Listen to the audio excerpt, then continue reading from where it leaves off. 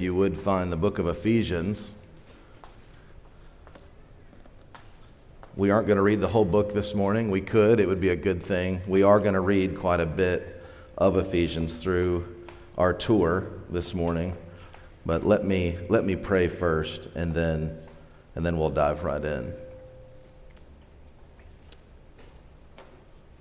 Father, we do pray. We do join our hearts with Paul's heart as he prayed in Ephesians 1,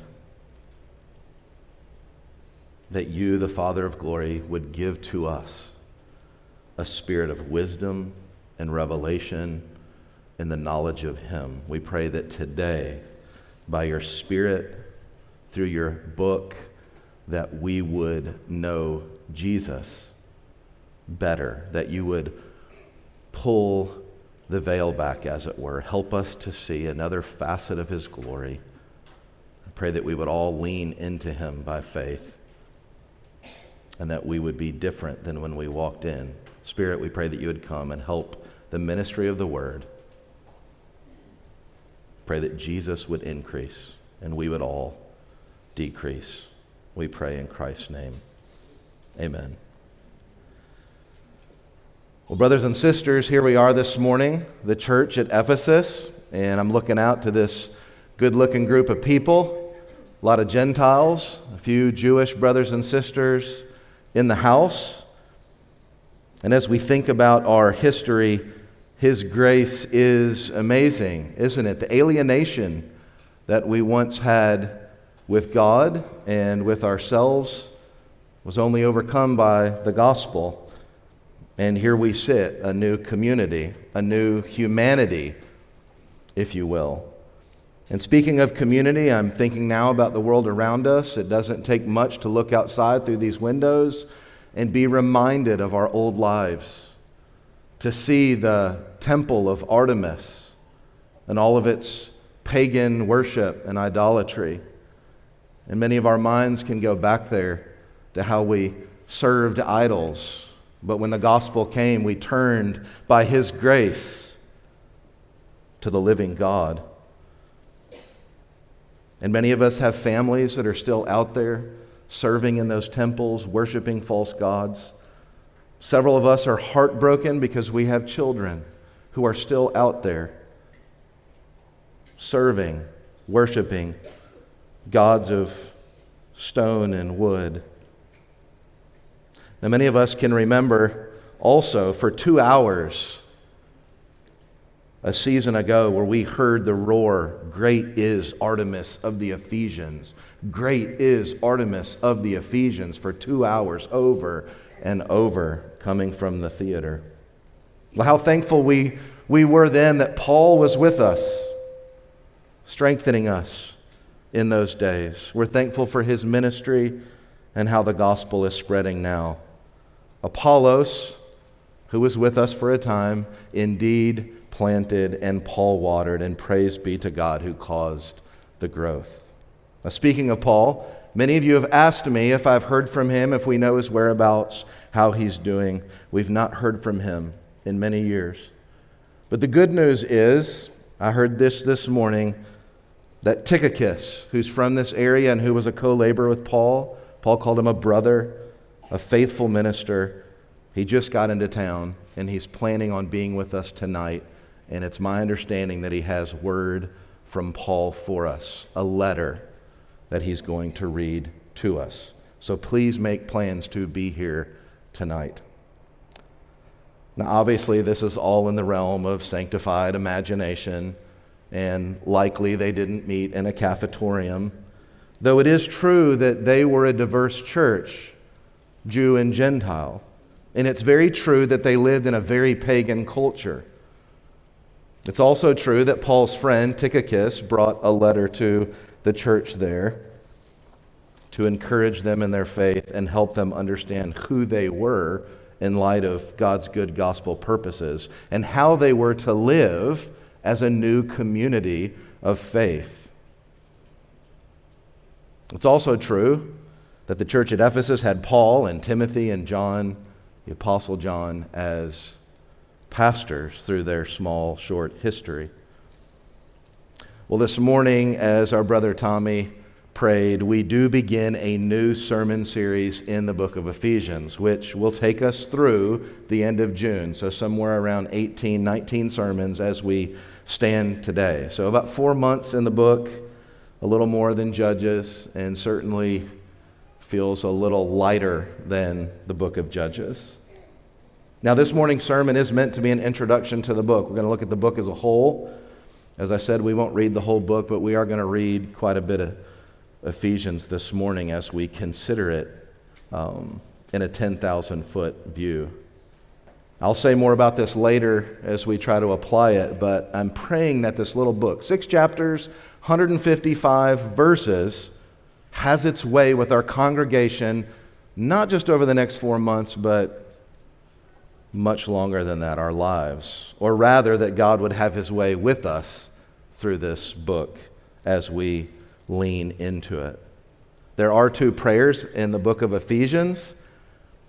Many of those were prayed this morning, used as fuel. I would commend those to you to use as fuel to pray for us, your brothers and sisters. John McKay, he was a former president of Princeton Theological Seminary back when it meant something, said this when delivering lectures on the book in 1948. This is what he said about the book of Ephesians. Ephesians is the greatest, the maturest, and for our time, now this is 1948, I believe it to be true today, the most relevant of all Paul's works. For here is the distilled essence of the Christian religion, the most authoritative and most consummate compendium, I had to look up the word, summary of a larger book or a larger work, a compendium of our holy Christian faith. This letter, he goes on to say, is pure music. What we read here is truth that sings, doctrine set to music. It seems true, and when we look at Paul in Ephesians 1, and all he's doing is praising God in the eulogy for what he has done in salvation history for him and for the Gentiles. You get 18 or 19 sermons with us. Martin Lloyd-Jones would agree with John McKay, that preacher of old, many of you have heard his name, preached 232 sermons in series on the book of Ephesians. Maybe someday. It's a dense book. You know, you've been in it. You've looked at it, 6 chapters. There's a lot going on in a small space. Well, today's sermon is meant to be a little different. As I told you, it's the intro as we consider the book as a whole. My aim is to walk you through this book like that guy on the double-decker bus taking a tour with a microphone, pointing things out as we go. You can't get off the bus today. But next week, Pastor Jordan's coming in Ephesians 1, and he's going to take you off the bus, and you can walk around for a little bit longer, and you can look at things a little bit more. And then the next week, you'll get on the bus again and get off the bus. But today, we're going to walk through in a summary fashion. Well, here's my brief outline for today. 2 themes that I want to draw out. So 2 themes, you can call them 2 points, 2 themes, and 5 applications at the end before we close. So I want to draw out 2 themes from Ephesians with you, and then I have 5 application thoughts I want to share. We should ask as we start, why did Paul write the book of Ephesians? A lot of ink has been spilled by a lot of people smarter than me about why he wrote it. But one conclusion that keeps coming back to the forefront is that it wasn't written to address a problem, rather. It's not the Corinthian church where Paul went in love, going after sin, the people there, teaching them how to do church because of a problem. It's not Galatians where Paul starts from the very beginning going after another gospel.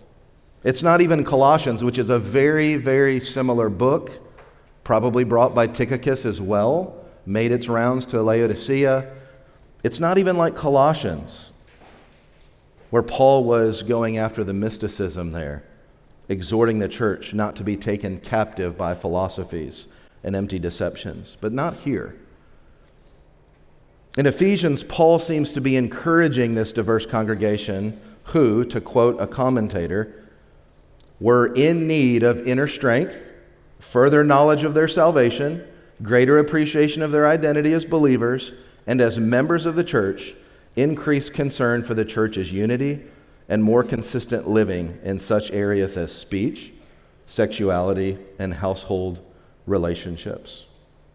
My interpretation from that is Paul's purpose in writing, generally speaking, is identity formation for this little church. This church that's very diverse, has a lot of different people in it, Jew and Gentile, alienated from God once, alienated from themselves once, now united. He wants them to know who God is, what he's done for his glory, namely in Christ's gospel work, his cross, his resurrection.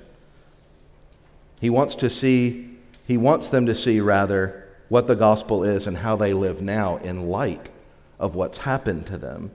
It's like taking the words, I once was blind and now I see, and Paul's helping them understand how bad their blindness was, who they see now, who made them see, and now what they're supposed to do with their sight.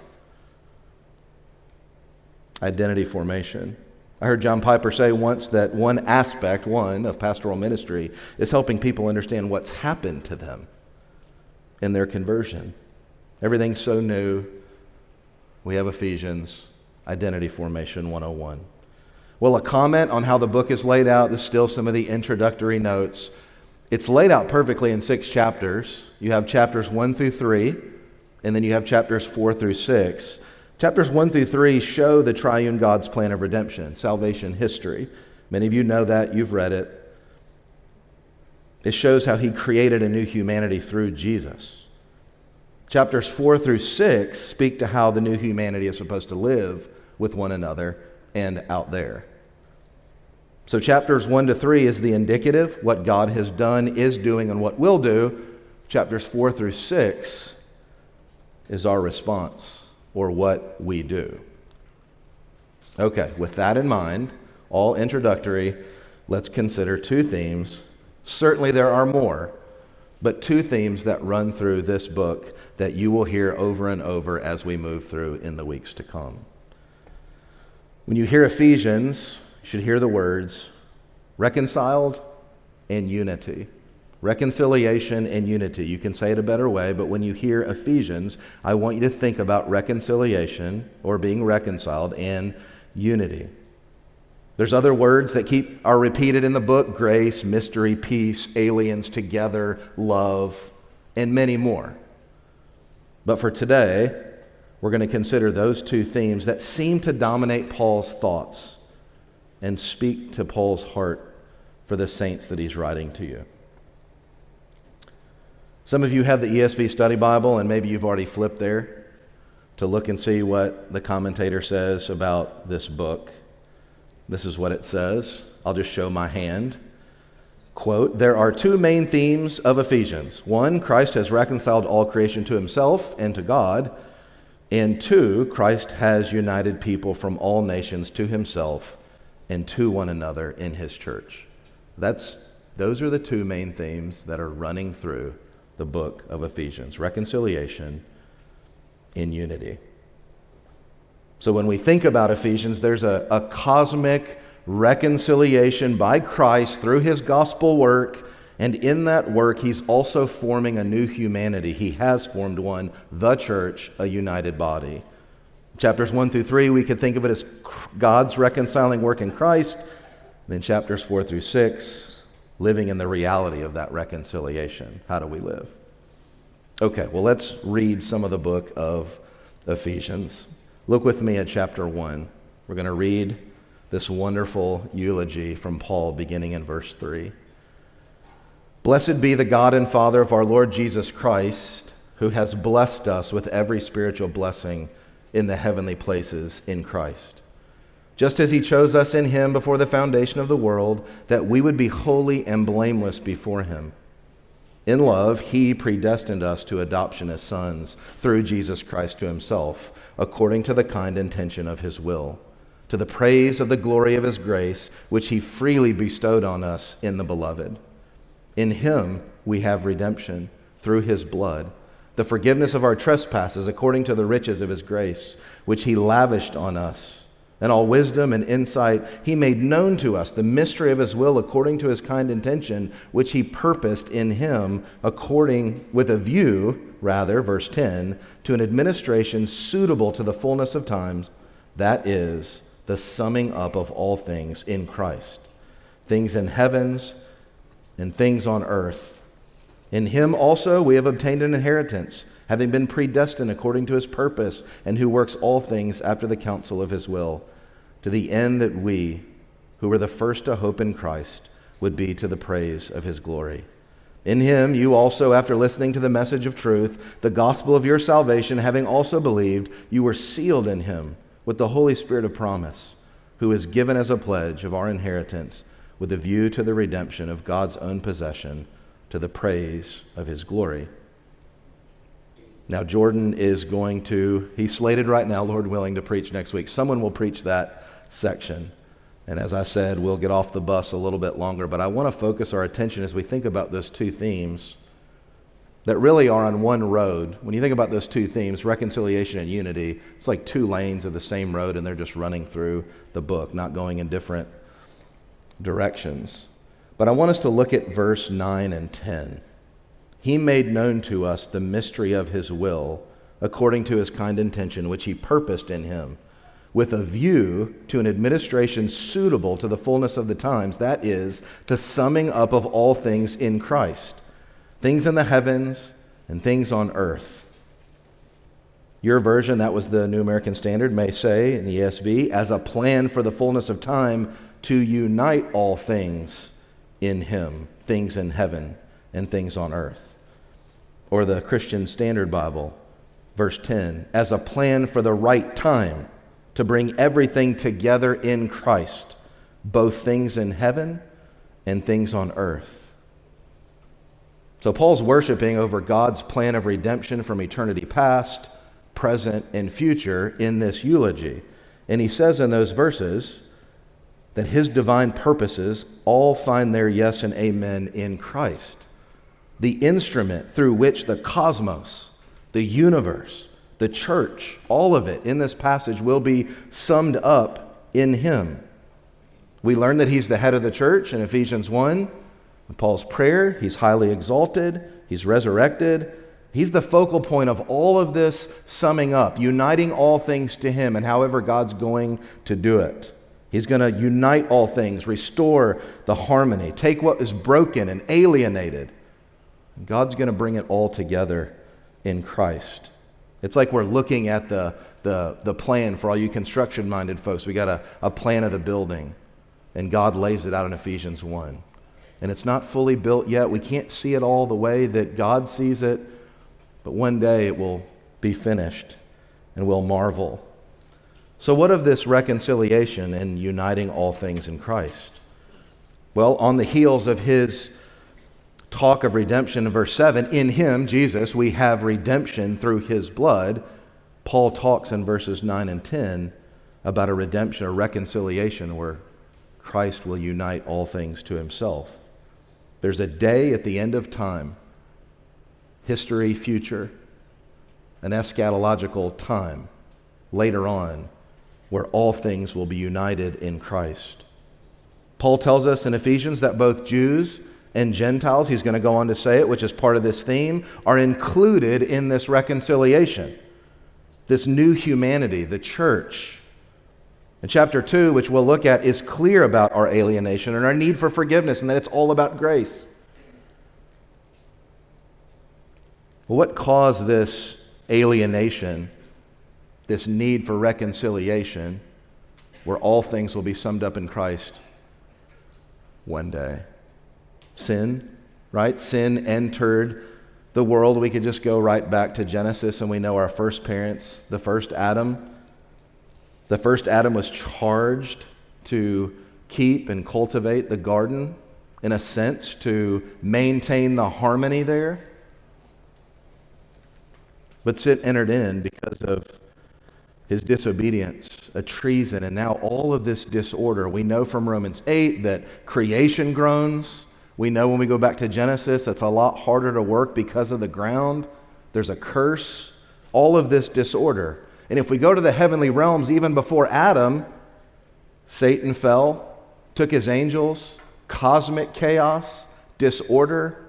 So when Paul's thinking about reconciling all things together, summing them up in Christ, we have all this disorder, all this alienation, and need for reconciliation. Both man and Creator groan for that day of redemption. I mentioned Colossians earlier. This is how Paul speaks in Colossians 1. I'm going to read an extended passage, but think about those themes: reconciliation and unity, that Paul describes here, the second Adam.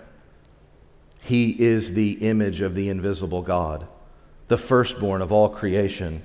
For by him all things were created, both in the heavens and on earth, visible and invisible, whether thrones or dominions or rulers or authorities. All things have been created through him and for him. He is before all things, and in him all things hold together. He is also the head of the body, the church. And he's the beginning, the firstborn from the dead, so that he himself will come to have first place in everything. Very much sounds like Ephesians. Verse 19, Colossians 1. For it was the Father's good pleasure for all the fullness to dwell in him, and through him to reconcile all things to himself, having made peace through the blood of his cross.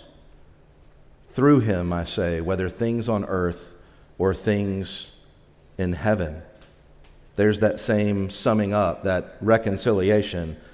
Verse 21 there in Colossians 1 that I'll read. And although you were formerly alienated and hostile in mind, we talked about sin coming in our genealogies like a relay race. From the first Adam all the way down, sin. Paul tells us something about that in chapter 2. Engaged in evil deeds, yet, verse 22, Colossians 1, he has now reconciled you in his fleshly body through death in order to present you before him holy and blameless and beyond reproach. We are reconciled through Christ's work. And there is coming a final day when we will all be put into harmony together, united as the church. He's going to take all of those pieces that are alienated, all that disorder, and we can go to the end and read in Revelation, and he's going to sum it all up in Christ. Full unity. We attended Bellevue for many years, and I can remember a lot of things Dr. Rogers said, but on this theme, I haven't ever forgotten it. Dr. Rogers used to tell a story when we were there. Someone came up to him and said, "What's this world coming to?" Just a flippant statement. And he would always answer, "It's coming to Jesus." That's what's happening very simply in Ephesians 1, 9 and 10. It's the now and not yet. We are reconciled to God through Christ, and there will be a day where everything is summed up in Christ. We sang it today. Come behold the wondrous mystery, slain by death, the God of life, but no grave could e'er restrain him. Praise the Lord, he is alive. What a foretaste of deliverance. How unwavering our hope, Christ in power resurrected, as we will be when he comes. In the book of Ephesians, Paul wants those brothers and sisters there and us by application to understand his saving purposes, making known to us the mystery of his will, revealing his final goal, like that final plan in the design documents, the uniting of all things in heaven and earth, the cosmos and the church to Christ. As I said, next week there'll be a slower turn in those passages, but to continue on in our study of the entire book today, we want to move on. But one note that I do want to say about this passage is Paul is worshiping, I've noted it already, in this eulogy, and we should do the same. He's, as part of this mystery, God is making known this coming consummation and the reality that Gentile and Jews are being folded into this consummation, the church. So I'll just do this in a cursory review, but if you look at the pronouns, blessed be the God and Father of our Lord Jesus Christ, Ephesians 1, who has blessed us, just as he chose us. He predestined us. In all wisdom and insight, he made known to us. In him also we. And then we get to verse 13. Who's he talking about above 13? Jewish nation? Praise God for this passage. In him, you, Gentiles, also after listening to the message of truth, the gospel of your salvation, having also believed, you were sealed in him with the Holy Spirit of promise. Notice that you, the participation in the new humanity by Christ's reconciling work, the inclusion of Gentiles, that's us, into these heavenly blessings. Reconciliation and unity of Jew and Gentile by union with Christ, the reconciler. And Paul elaborates more on this in chapter 2. So look with me. The bus is going to keep going. Now we're in chapter 2. Thinking about those themes, reconciliation and unity. Chapter 2, verse 1. And you were dead in your trespasses and sins, in which you formerly walked according to the course of this world, according to the prince of the power of the air, of the spirit that is now working in the sons of disobedience. You Gentiles formerly walked. And now look what Paul does in verse 3. Among them we too, all formerly lived in the lusts of our flesh. He's including himself in this. So as we think about the unity, the reconciliation, Paul's making it clear that all of humanity, both Jew and Gentile, had a sin problem, which we talked about from the garden. They were both alienated to God. They were united in one way in their deadness. And Paul goes on to say in this chapter, only owing to his grace, even when we were dead in our transgressions, made us alive together with Christ. By grace you have been saved and raised up with him, seated with him in the heavenly places in Christ Jesus. Verse 8, for by grace you have been saved through faith. He wants this young church to understand again how bad their blindness was, who they see, how they've seen, and what they're supposed to do with this sight now, to use that metaphor. Look at verse 11 with me. Again, reading an extended passage. Therefore, remember. He's telling them what's happened. Therefore, remember that formerly you, the Gentiles in the flesh, who are called uncircumcision by the so-called circumcision, which is performed in the flesh by human hands. Remember that you were at that time separate from Christ, excluded from the commonwealth of Israel, and strangers to the covenants of promise, having no hope and without God in the world. Look at the alienation. Separate from Christ, excluded from the commonwealth of Israel, strangers to promise, no hope without God. That's bleak. That was their plight. That was the alienation of the Gentiles. Verse 13. But now in Christ Jesus, Taylor prayed it this morning, you who were formerly far off have been brought near by the blood of Christ. For he himself is our peace. He brings reconciliation, who made both groups into one and broke down the barrier of the dividing wall by abolishing in his flesh the enmity, which is the law of commandments contained in ordinances, so that in himself he might make the two into one new man, thus establishing peace. Reconciliation, reconciled, unity. No longer separate, there's peace. No longer alienation, there's reconciliation. No more enmity. There's a change in proximity, way off, way over there, brought near by the blood of Christ to God. Access. He's our Father. All this changed because of verse 14, one man. He himself is our peace. We have to keep in mind what Paul is doing when we think about identity formation. Right? There's not a whole lot like it, though we are a diverse congregation as Grace Church. I think we're all Gentiles as far as I know, but we're still diverse. We're still different. I look out here and I see all kinds of differences. But in Paul's day, listen to historically the Jew and Gentile clash, which should make us marvel at what God has done in Christ for the Gentile application, Gentiles. The Jew, quote, had an immense contempt for the Gentile. The Gentile said the Jews were created by God to be fuel for the fires of hell.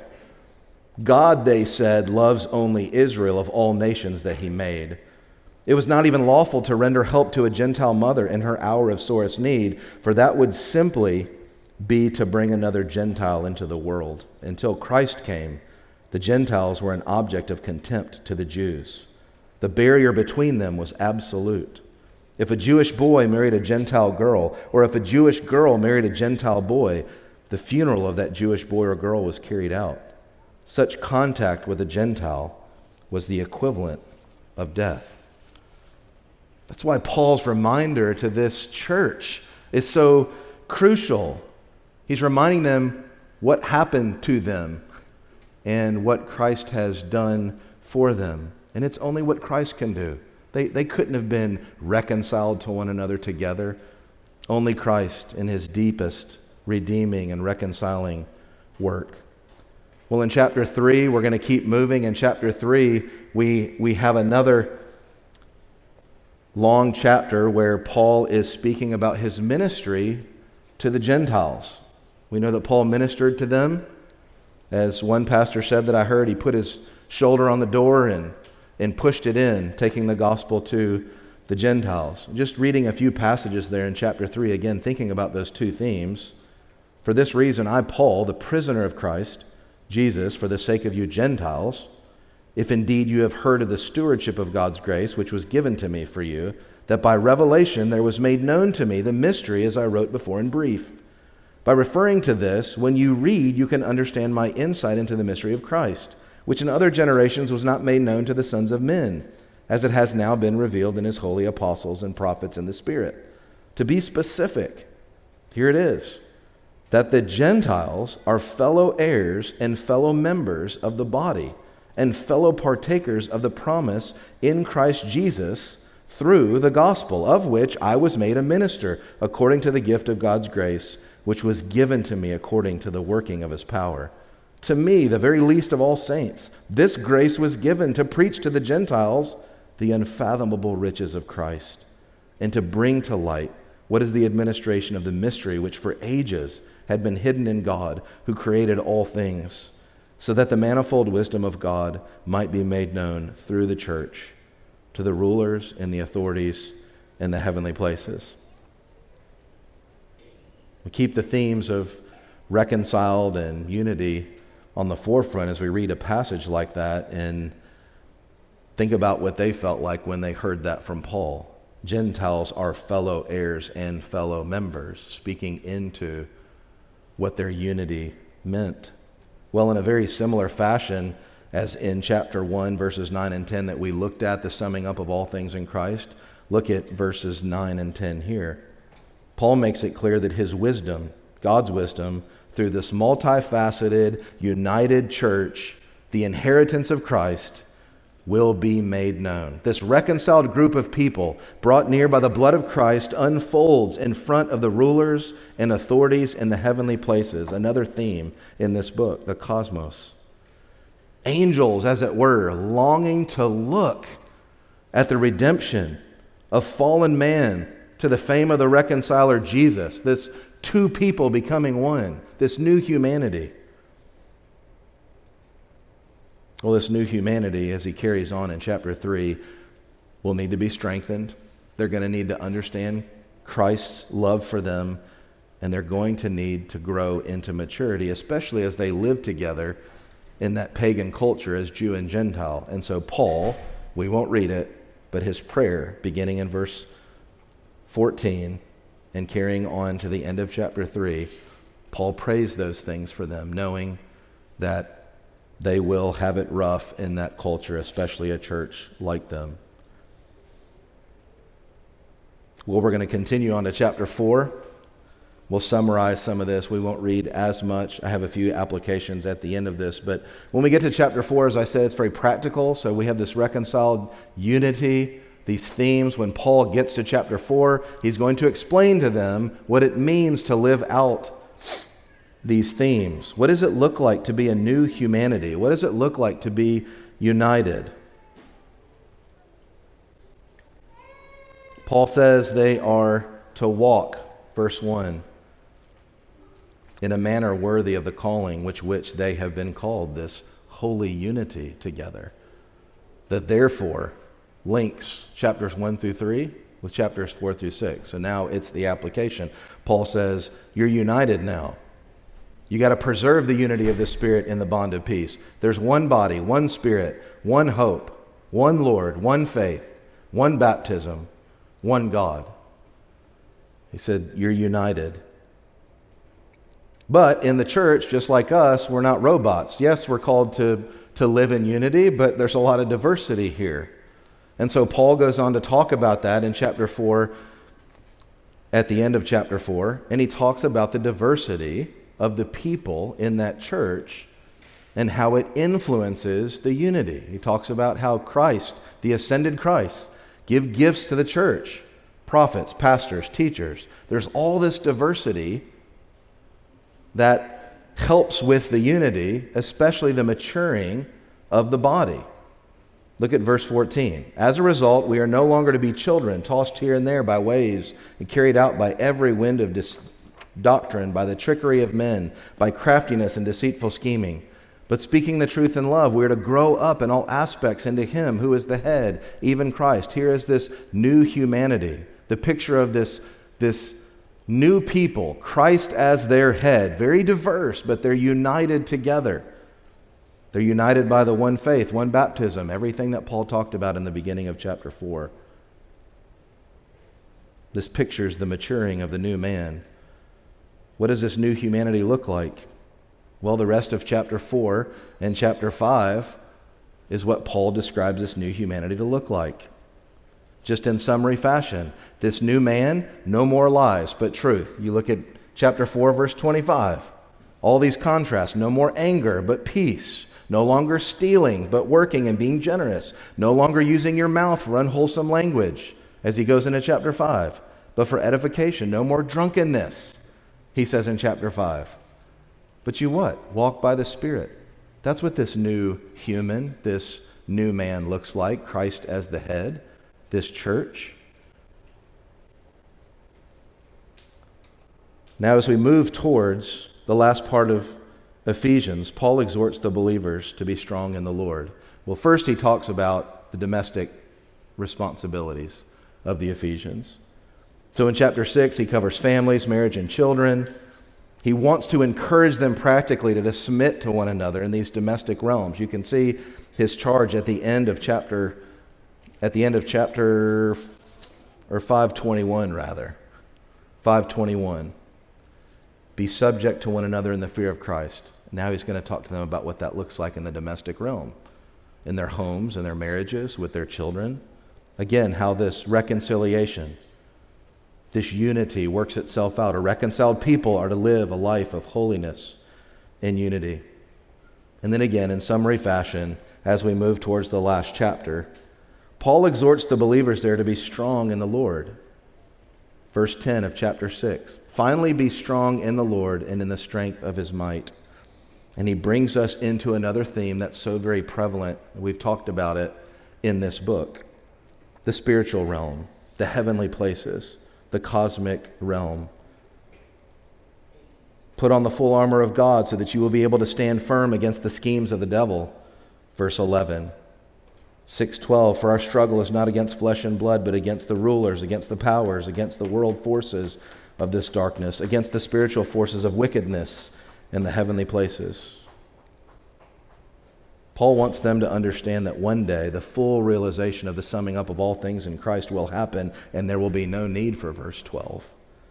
Everything will finally be fulfilled and fully realized, but while they are here, they do not battle flesh and blood like us.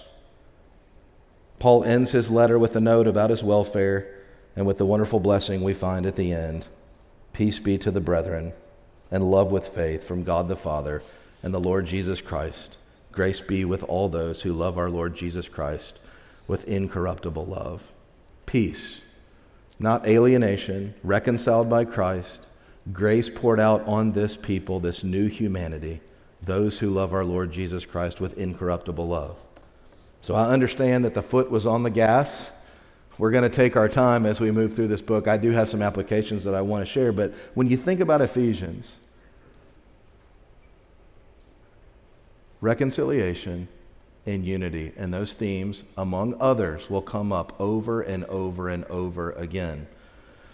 Even more than those themes, are perhaps seeing the fact that he is right in the middle of those themes.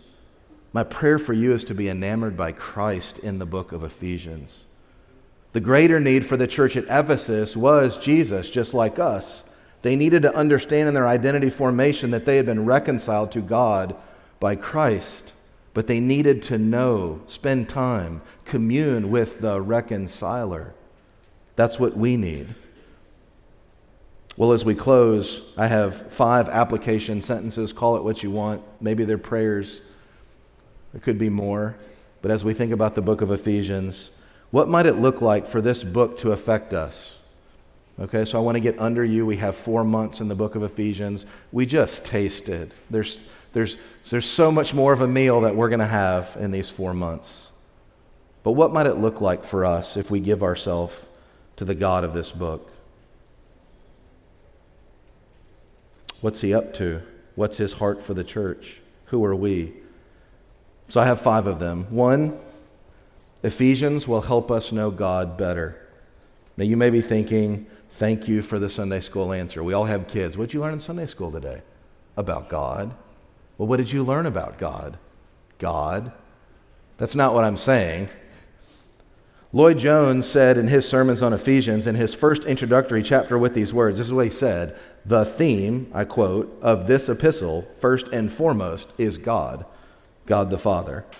This is the theme that controls everything else. There was never any danger that the Apostle Paul might forget it, for he of all men knew that all is of God and by God, and that him the glory must be given forever and ever. Amen. There's many themes that run through. He also agrees, because I read it, about the 2 themes that we looked at. But there is no doubt that the main theme in every book is God. And we have such low views of him, and I'm putting myself in that category.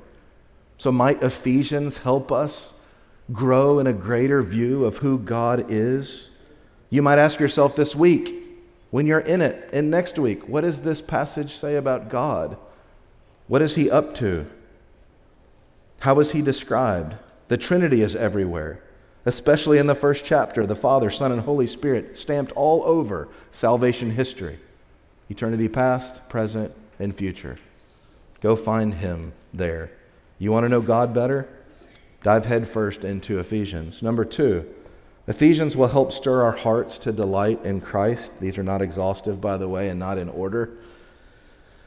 If there ever was timber, to steal a metaphor, to throw on the fires of our heart's devotion to Christ, whether it's a little itty-bitty ember or it's raging today, the wood in Ephesians is not wet. And you know what happens with wet wood. You throw it on a fire, it can snuff it out, or it just fills the whole house with smoke. We read so much of it today. I trust your heart was stirred.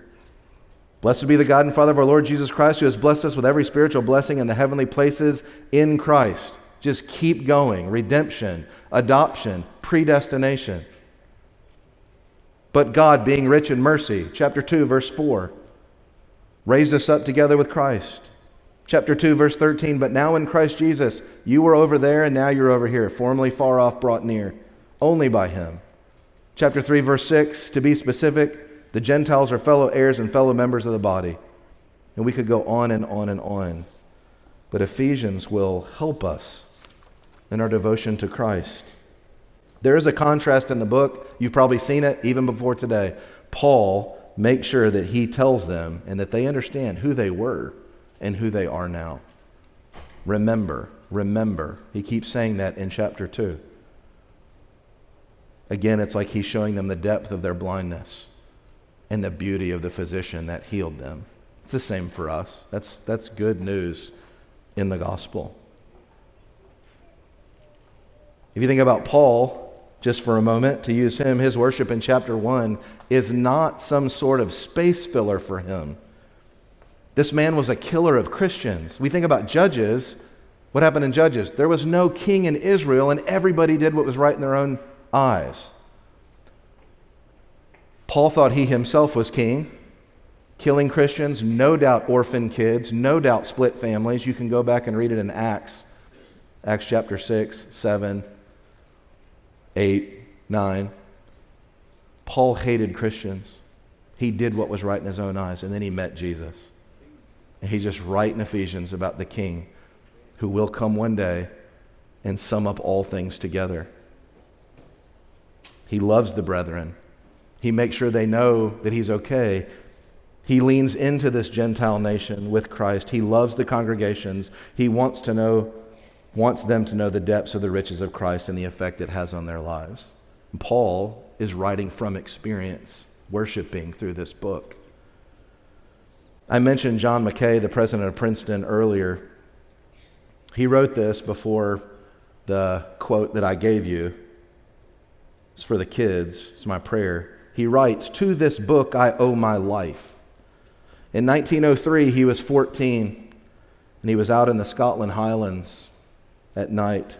And upon reading the book of Ephesians, he experienced, quote, "a boyish rapture in the Highland hills," and made a passionate protestation to Jesus Christ among those rocks in the starlight. Everything was new. I had one new outlook, new experiences, new attitudes to other people. I loved God. Jesus Christ became the center of everything. I had been quickened. I was really alive. I pray that all of our teens, in reading this book as we walk through, that would happen to all of them, all of our kids. They would repent of their sin and trust in Christ alone. Perhaps even today, if you're visiting, and not a lot of it makes sense as we read. It's such a dense book. And maybe you would say, I know I need to be reconciled. I know I'm alienated. The sermon's grace for you. Today is grace for you. Paul talks about that grace in chapter 2. For by grace you have been saved. So when Christ comes to the battleground because you've been fighting God all these years and you can't win, to fight against the King, and the emissary comes and it's Christ with love for you, and he says, lay your weapons down. I'm a good king. I will put my robe upon you. Do homage to me. Repent of your sin. Trust in all that I am for you, my death and resurrection. I will take you to my Father. I will bring you near. I will forgive your sins. I will make you clean. All of those are gospel promises. All of those are bound up in the passages we read. You just trust him. Give your life to him. Receive. You don't do anything. Paul said, by grace you have been saved through faith. Even the faith is a gift from him. He makes enemies friends. This whole church is full of people who were once enemies and are now friends because of the Prince of Peace who came to us by grace and said, lay your weapons down. And by grace only we laid them down and saw his beauty, and he brought us to his Father. Would you do that today? Trust in Christ, his death and resurrection for you. 2 more, and I'll be very, very brief. 3 more. Ephesians helps us understand who we are, our identity. If Paul's doing identity formation, he can help us. I wonder how many of us struggle with our identities. That's me. We battle daily with principalities and unfortunately with flesh and blood. Ephesians uses words like in him, in Christ, adopted, saints, sealed in him. What would it look like to meditate on those words and ask God to help us understand who we are in him? We misinterpret our lives by our circumstances. I do that. What if we reinterpreted our lives based on what God says about us in his book? Namely, because we're walking through it, Ephesians. Number 4, Ephesians will help us be better church members. I won't say much here, but how could it not? We have a diverse body, again, not Jew and Gentile, but we have our own challenges. There are around every corner opportunities for us to be not in harmony. We need to know how to live and move together at Grace Church. I believe the book of Ephesians will help us. And finally, Ephesians will help us grow in our awareness of heavenly places. One of the recurring themes in Ephesians is heavenly places. Cosmos. Might the book of Ephesians help us to realize that we really don't fight against flesh and blood? There is a realm that we cannot see. This past week, Byron and Rick can attest to this because they're in my grace group, week 2, day 5. There was a question. It was a good question. How does my view of death affect my lifestyle on earth? You should think about that. To steal that question and make it Ephesians, like, how would our view of spiritual realities affect the way we live on earth? Paul's in and out heavenly places. I believe it'll help us as we think about it. I'm not suggesting some kind of sanctified Ghostbusters, right? Like, that's not what I'm suggesting. But perhaps we would feel more rightly the weight of the armor that we're to put on and look with anticipation for the day that we lay it all down. There's so many other ways the Lord uses His Word. You don't need a list from me. There's many ways He'll help us. We have the Holy Spirit. He'll apply His Word. Even more than Grace Church falling in love with the book of Ephesians, again, my prayer is that we would fall in love and delight with Jesus again over and over and over. And unlike what happens in Revelation, Ephesians shows up there, the church at Ephesus, that by His grace, working together in unity, that we would not leave our first love, but that we would increase in our love to Him. Well, in a moment, I'll close us in prayer. We'll take a moment of corporate silence to consider one thing from the service, and then I'll give some practical instructions on the who and how as we partake in the supper. Before I close us in prayer, I want to read a quote which is about the Lord's Supper. So sermon over, I can put my microphone down on the bus. Maybe not, but I want to read a quote about the Lord's Supper because we're about to take it. And it speaks to the things that we were thinking about today. Quote, "For John Calvin, the primary benefit of the Lord's Supper is that it strengthens our faith and our union with Christ. Communion with Christ, however, cannot be separated from the communion of the saints. Following Augustine, Calvin spoke of this horizontal aspect of the Lord's Supper as a bond of love." So a horizontal, it's certainly vertical, horizontal bond of love.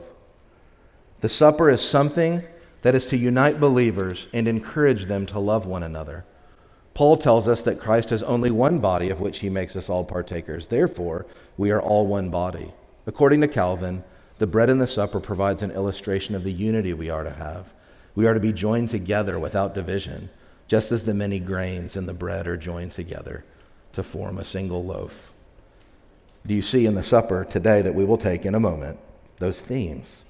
Reconciliation and unity. God has reconciled us to Him through the blood of Christ and His broken body, and we come together. We don't take the meal at home around the table with our family. This is the family that we take it with, an ordinance of the church.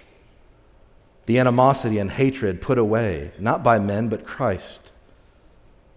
The promise of the summing up of all things in Christ is in this meal as well. There's a foretaste that one day, we are reconciled now, but one day, all things will be summed up in Christ.